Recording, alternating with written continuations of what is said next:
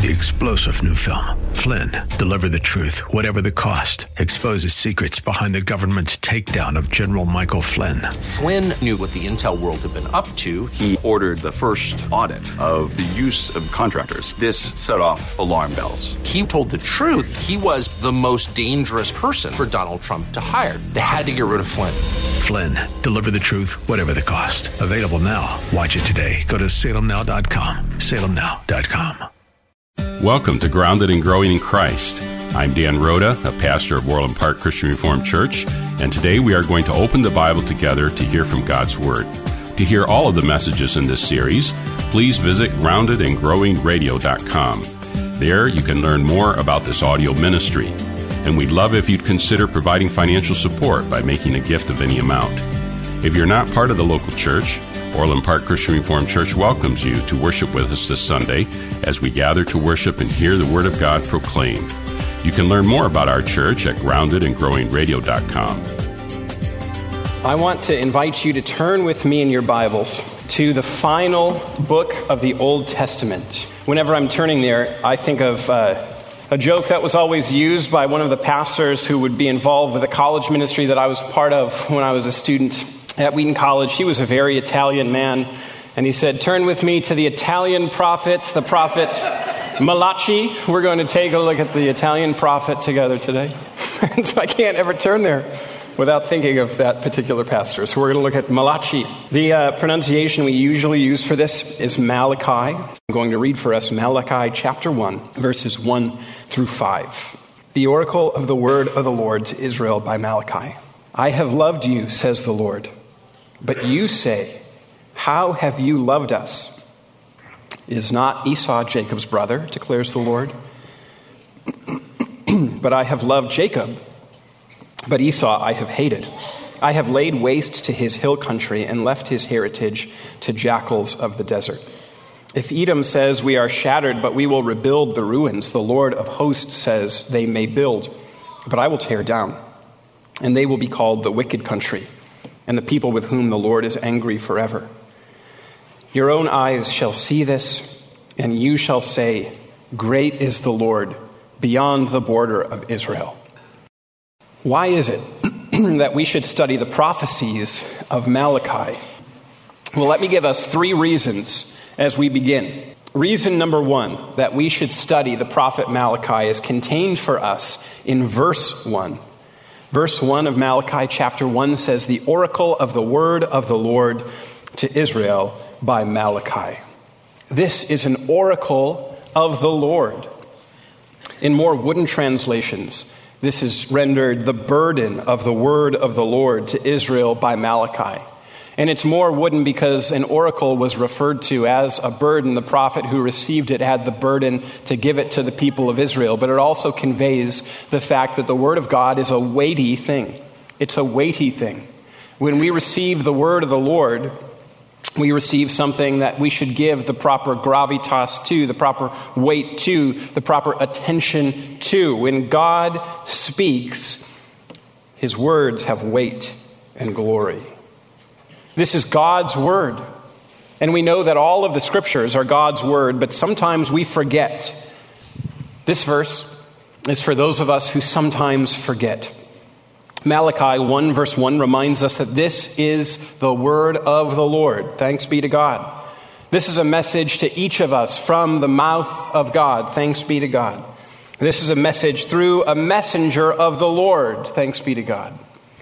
One of the interesting things about the book of Malachi is that the prophet, whose either name or title is Malachi, this word Malachi means a messenger of the Lord, a messenger of Yahweh. And so there's some disagreement. Perhaps this was somebody that was given that name, a messenger of the Lord. Maybe this is a title. In either case, chapter 1, verse 1, and the title or name of this prophet helps us to sit up and take notice. What we're about to hear is an oracle from the Lord God, the very words of God, given to us from a messenger of God. We should sit up and take notice. What is God saying? What is God seeking to communicate? What has God said? We should pay attention because this is an oracle of the word of the Lord to the people of God. from the messenger of God. Reason number 2 that we should study Malachi is that this is a profoundly relevant book of the Bible, but one that is maybe not as well known. My guess is that if you're like the normal Christian, you know the minor prophets, of which Malachi is one. You know the minor prophets likely less than most other sections of the Bible. Christians very often will know a fair bit about the epistles, the letters, oftentimes from Paul under the inspiration of the Holy Spirit, that are given to the people of God. We're very familiar with the Gospels and the stories of the Lord God, the true stories that are contained within them. We know a fair bit about the history of Israel. A lot of times we know the Psalms pretty well. But the prophets are oftentimes one of these blind spots in our knowledge about God and his ways. But one of the things that we find as we dig into Malachi, as well as the other minor prophets, is that they are profoundly relevant. Take a look with me if your Bibles are still open. If they're not, feel free to open them up along with me again, because I just want to walk through along with you about some of the things that we should be expecting as we take a look at this prophecy. In Malachi chapter 1, verses 6 through 14, we're told the Lord speaks to the religious leaders who are offering inappropriate sacrifices and giving false teaching or false instruction to the people of God. Here's a sad reality. False teaching and false living on the part of religious leaders exists not simply in the time of this people of God, but it exists today, and it's deadly. And we need to hear the Lord rebuke such falsehood in our leaders. If you take a look at the next section, Malachi chapter 2. The first section is Malachi 1, 6 through 2, 9. The next section is Malachi 2, verses 10 through 16. In Malachi 2, 10 through 16, we see that the people of God were being unfaithful to their marriage vows. They were breaking vows of covenant to the Lord God, and they were breaking their marriage vows. And here's a sad reality. Breaking marriage vows is not something that existed just at the time of Judah. It exists today. And we need to hear the Lord remind us to be faithful to the covenants that we've made, including marriage covenants. Malachi 2, verse 17 through 3, verse 5 tells us about the day of the Lord, the day that God will return to make all things new.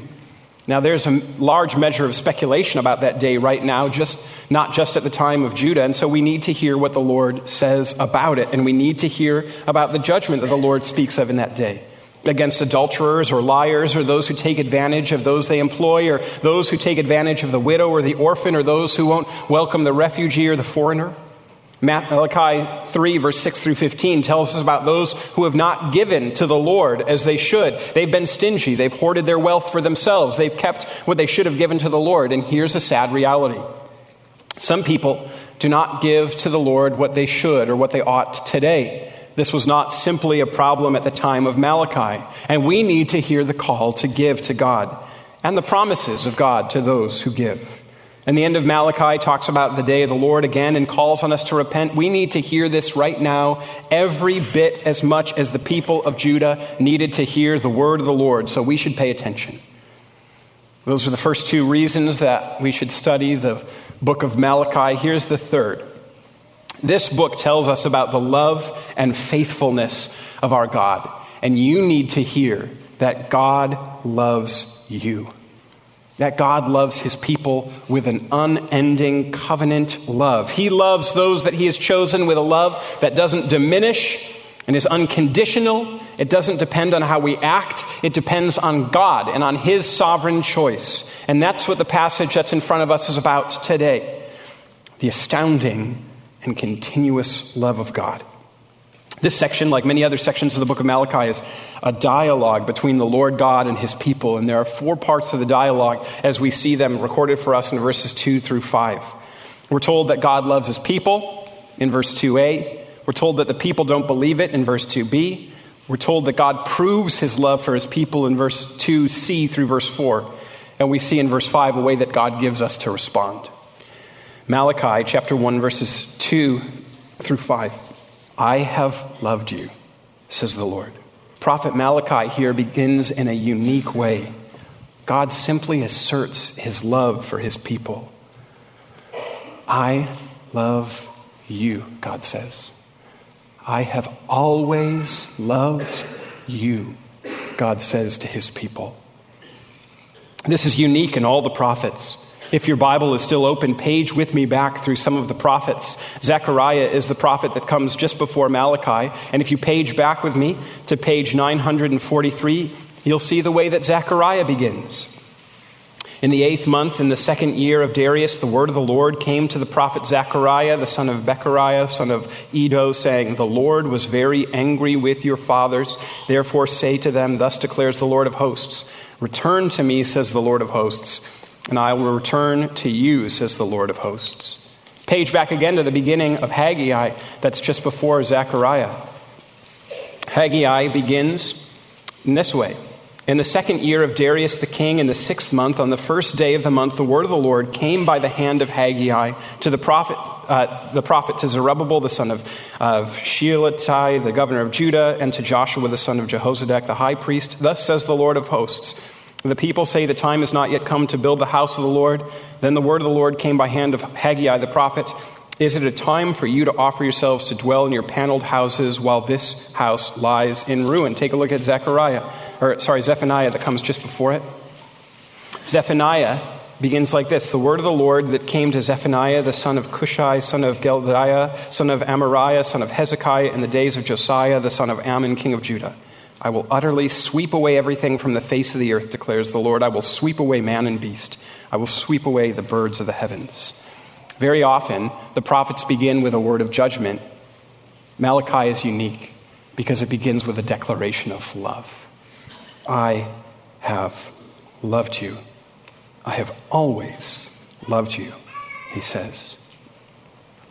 This was the word that this people needed to hear these many, many years ago, and this is the word that you need to hear from God today. I love you, declares the Lord. I have always loved you. This is a continual love. It's translated, I have loved you, and that's because the word that's used here is one that implies continuation. God is not saying, I have loved you in the past, I don't right now. He's saying, there has never been a time where I have not loved you. I have always loved you, and I love you now. Today's message on Grounded and Growing in Christ will continue in just a moment. To learn more about Orland Park Christian Reformed Church, to listen to other messages from our audio ministry, or to make a financial gift of any amount, please visit groundedandgrowingradio.com. That's groundedandgrowingradio.com. This audio ministry is made possible by gifts from listeners like yourself, and we greatly appreciate all those of you who continue to make it possible to share this work with listeners across Chicagoland. Now let's return to today's message. The one who created the earth and the sky, he loves you. The one who controls the universe, he loves you. The one whose power and might and glory are incomparable, he loves you. But the people don't believe it. And that's the second part of the dialogue, and that's our second point this morning. I have loved you, says the Lord, but you say, how have you loved us? God says, I love you to the people of Judah. And their response is, how have you loved us? What that means is they respond by saying, I don't believe it. Or they respond by saying, prove it. Or they respond by saying, well, where is this love that you're talking about?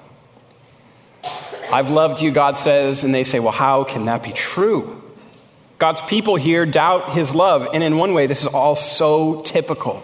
The people of Israel and Judah were so often doubting the Lord or his plan or his ways. It was their way, as it is ours, no doubt, to doubt God's love. But in another way, can we really blame them? So there's a particular context that this prophecy is written in. The people of Judah at this point have relatively recently made their way back to Jerusalem after a long captivity in Babylon. The people of Judah were located in the land that the Lord had given to them. They had taken possession of it, as is recorded for us in the early books of the Bible. But after living there for a period of time, the Lord allowed them to be taken away from their land and brought into captivity in Babylon. There they dwelt for many, many years. And they had only recently returned when the prophet Malachi is doing his work. And when Persia overtook Babylon, the people of Judah were allowed to go back and rebuild their temple and rebuild their walls. But one of the things that's recorded in Ezra is that as the foundations of this new temple were laid and a shout went up from most of the people, those who had seen, those elderly priests and elderly members of the people there who had seen the first temple that had been built by Solomon and was glorious, those who had seen the original temple, when the shout of praise went up, these people wept. This new temple was not nearly as glorious as the one that Solomon had built. And so there was sadness in the midst of rejoicing. There was weeping in the midst of celebration. Because Judah and Jerusalem was no longer as glorious as they had been. It may have seemed to the people of Judah that the Lord had forgotten. How have you loved us, they're saying. By allowing us to be defeated. By allowing us to be captured and sent to Babylon. By taking us away from the land that you promised us. By allowing the destruction of your temple, by diminishing our lands, how have you loved us? Today, I know that our temptation is to say exactly what Israel has. How have you loved us? I've had this very conversation with some people who are in the midst of pain, in the midst of loss, in the midst of sickness. God loves you, I tell them. And the response is, well, how could God love me if he allowed this to happen? How could God love me and take him away, or to take her? How could God love me and allow this sickness or disease? How could God love me and still have me go through this? And you know, God is really such a gracious God. And one of the things that always amazes me is that some of this language is contained in the Psalms, inspired by God. Ways that we should and can and must approach him in prayer. Psalm 89, verses 49 through 51 say this. Lord, where is your steadfast love of old, which by your faithfulness you swore to David? Remember, O Lord, how your servants are mocked, and how I bear in my heart the insults of all the many nations with which your enemies mock, O Lord, with which they mock the footsteps of your anointed. Do you see what the psalm asks? Lord, where is your love? And so the simple asking of this question is not necessarily a question that reveals a lack of faith. It's one of the privileges that those who belong to the Lord can ask these hard questions. Lord, where is your love? You've said that you love me, and it's hard to feel that. You've said that you love me, and it's hard to see that. Well, here God proves his love for his people. He answers their question. I have loved you, says the Lord, but you say, how have you loved us? And for most of the rest of the passage, God gives proof of his love for his people. Is not Esau Jacob's brother, declares the Lord?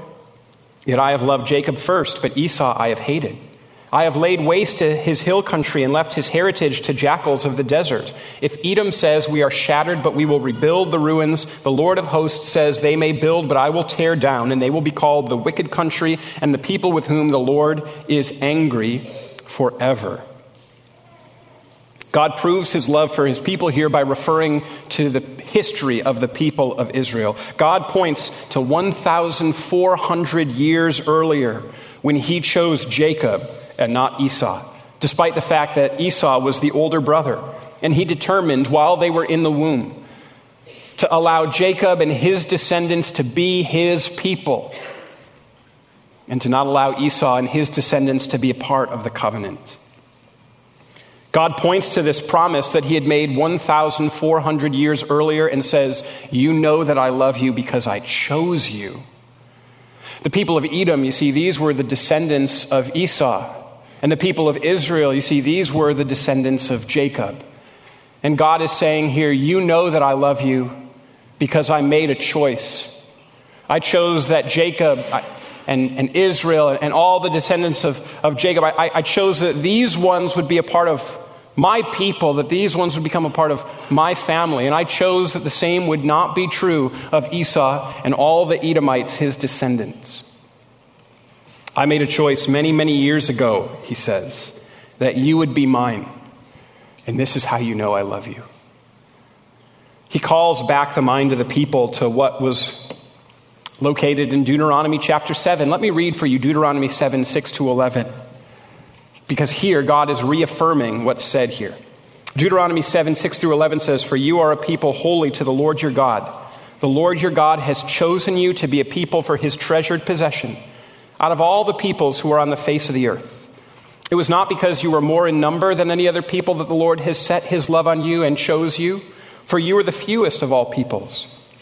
But it is because the Lord loves you and is keeping the oath that he swore to your fathers, that the Lord has brought you out with a mighty hand and redeemed you from the house of slavery, from the hand of Pharaoh, king of Egypt. Know therefore that the Lord your God is God, the faithful God, who keeps covenant and steadfast love with those who love him, and keeps his commandments to 1,000 generations, and repays to their face those who hate him by destroying them.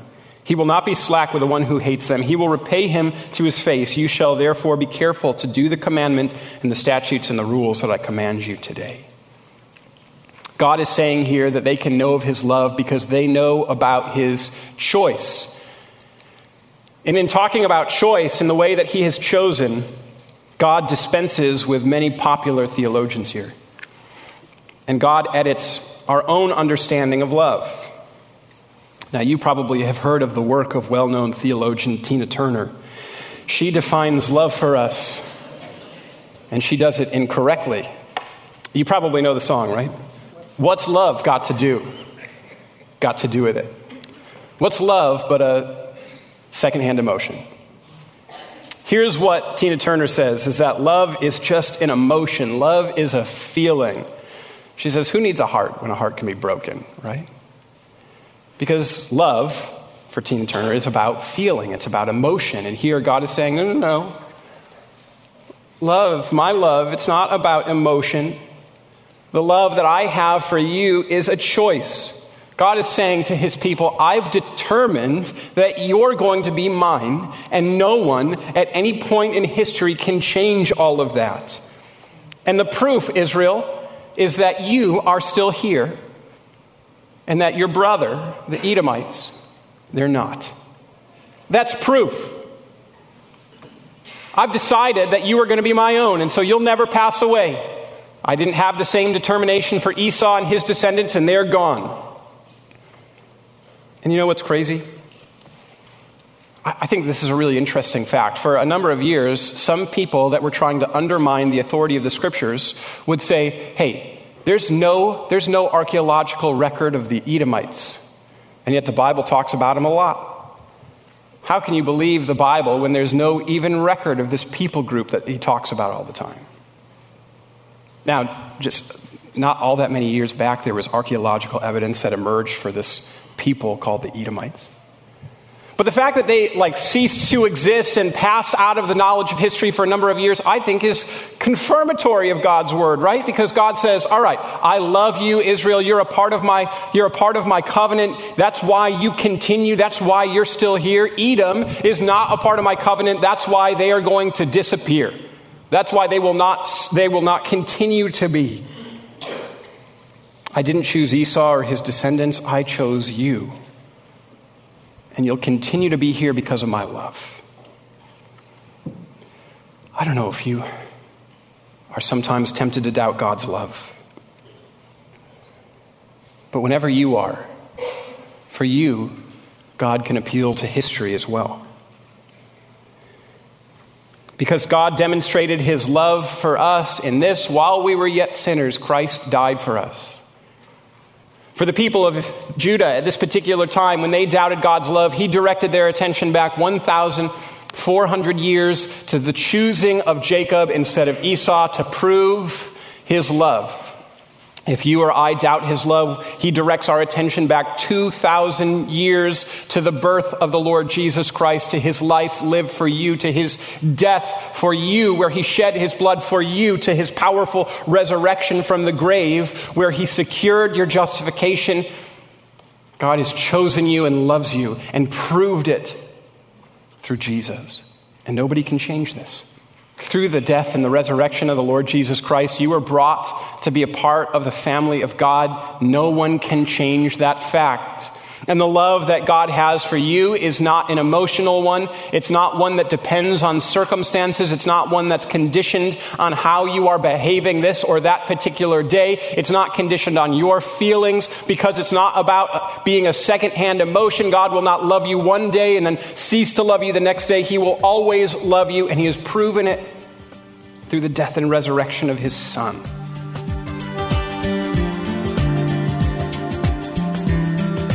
My prayer is that the Lord speaks to you through his word, that we cultivate grateful hearts to him and flourish in a world searching for the hope that we find only in Jesus.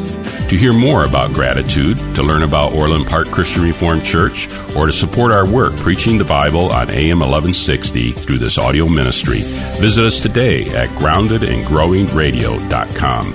I'm Pastor Dan Rhoda, and on behalf of the Orland Park Christian Reformed Church, we want to thank you for your support and partnership in proclaiming the Bible here on AM 1160. If you're not part of a local church, Orland Park Christian Reformed Church welcomes you to worship with us this Sunday. You can find all the details online at groundedandgrowingradio.com. Thanks again for joining us, and until next time, may God bless you. Grounded and Growing in Christ can be heard weekdays at 2 p.m. on AM 1160. I'm Derek Buikema, pastor of Orland Park Christian Reformed Church. This month we're focusing on the topic of gratitude throughout the Bible, exploring how God has instructed us to flourish in the world with hearts grateful and thankful to God. If you're not a part of a local church, Orland Park Christian Reformed Church welcomes you to worship with us this Sunday as we gather to worship and hear the Word of God proclaimed. You can learn more about our church at groundedandgrowingradio.com. 3-star General Michael J. Flynn, head of the Pentagon Intelligence Agency, knew all the government's dirty secrets. He was one of the most respected generals in the military. Flynn knew what the intel world had been up to. He understood its funding. He ordered the first audit of the use of contractors. This set off alarm bells. The explosive new documentary, Flynn, Deliver the Truth, Whatever the Cost, uncovers the facts behind this scandal. Flynn told the truth. He was the most dangerous person for Donald Trump to hire. I find out the worst enemy that I'm going to face in my life is right here in America. They took my assessment and they wanted me to change it. And I was like, I'm not changing it. They had to get rid of Flynn. With in-depth interviews, archival footage, and never-before-seen personal records of the man behind the headlines. I just felt like I was drowning. Flynn, Deliver the Truth, Whatever the Cost. Available now. Watch it today. Go to salemnow.com. salemnow.com.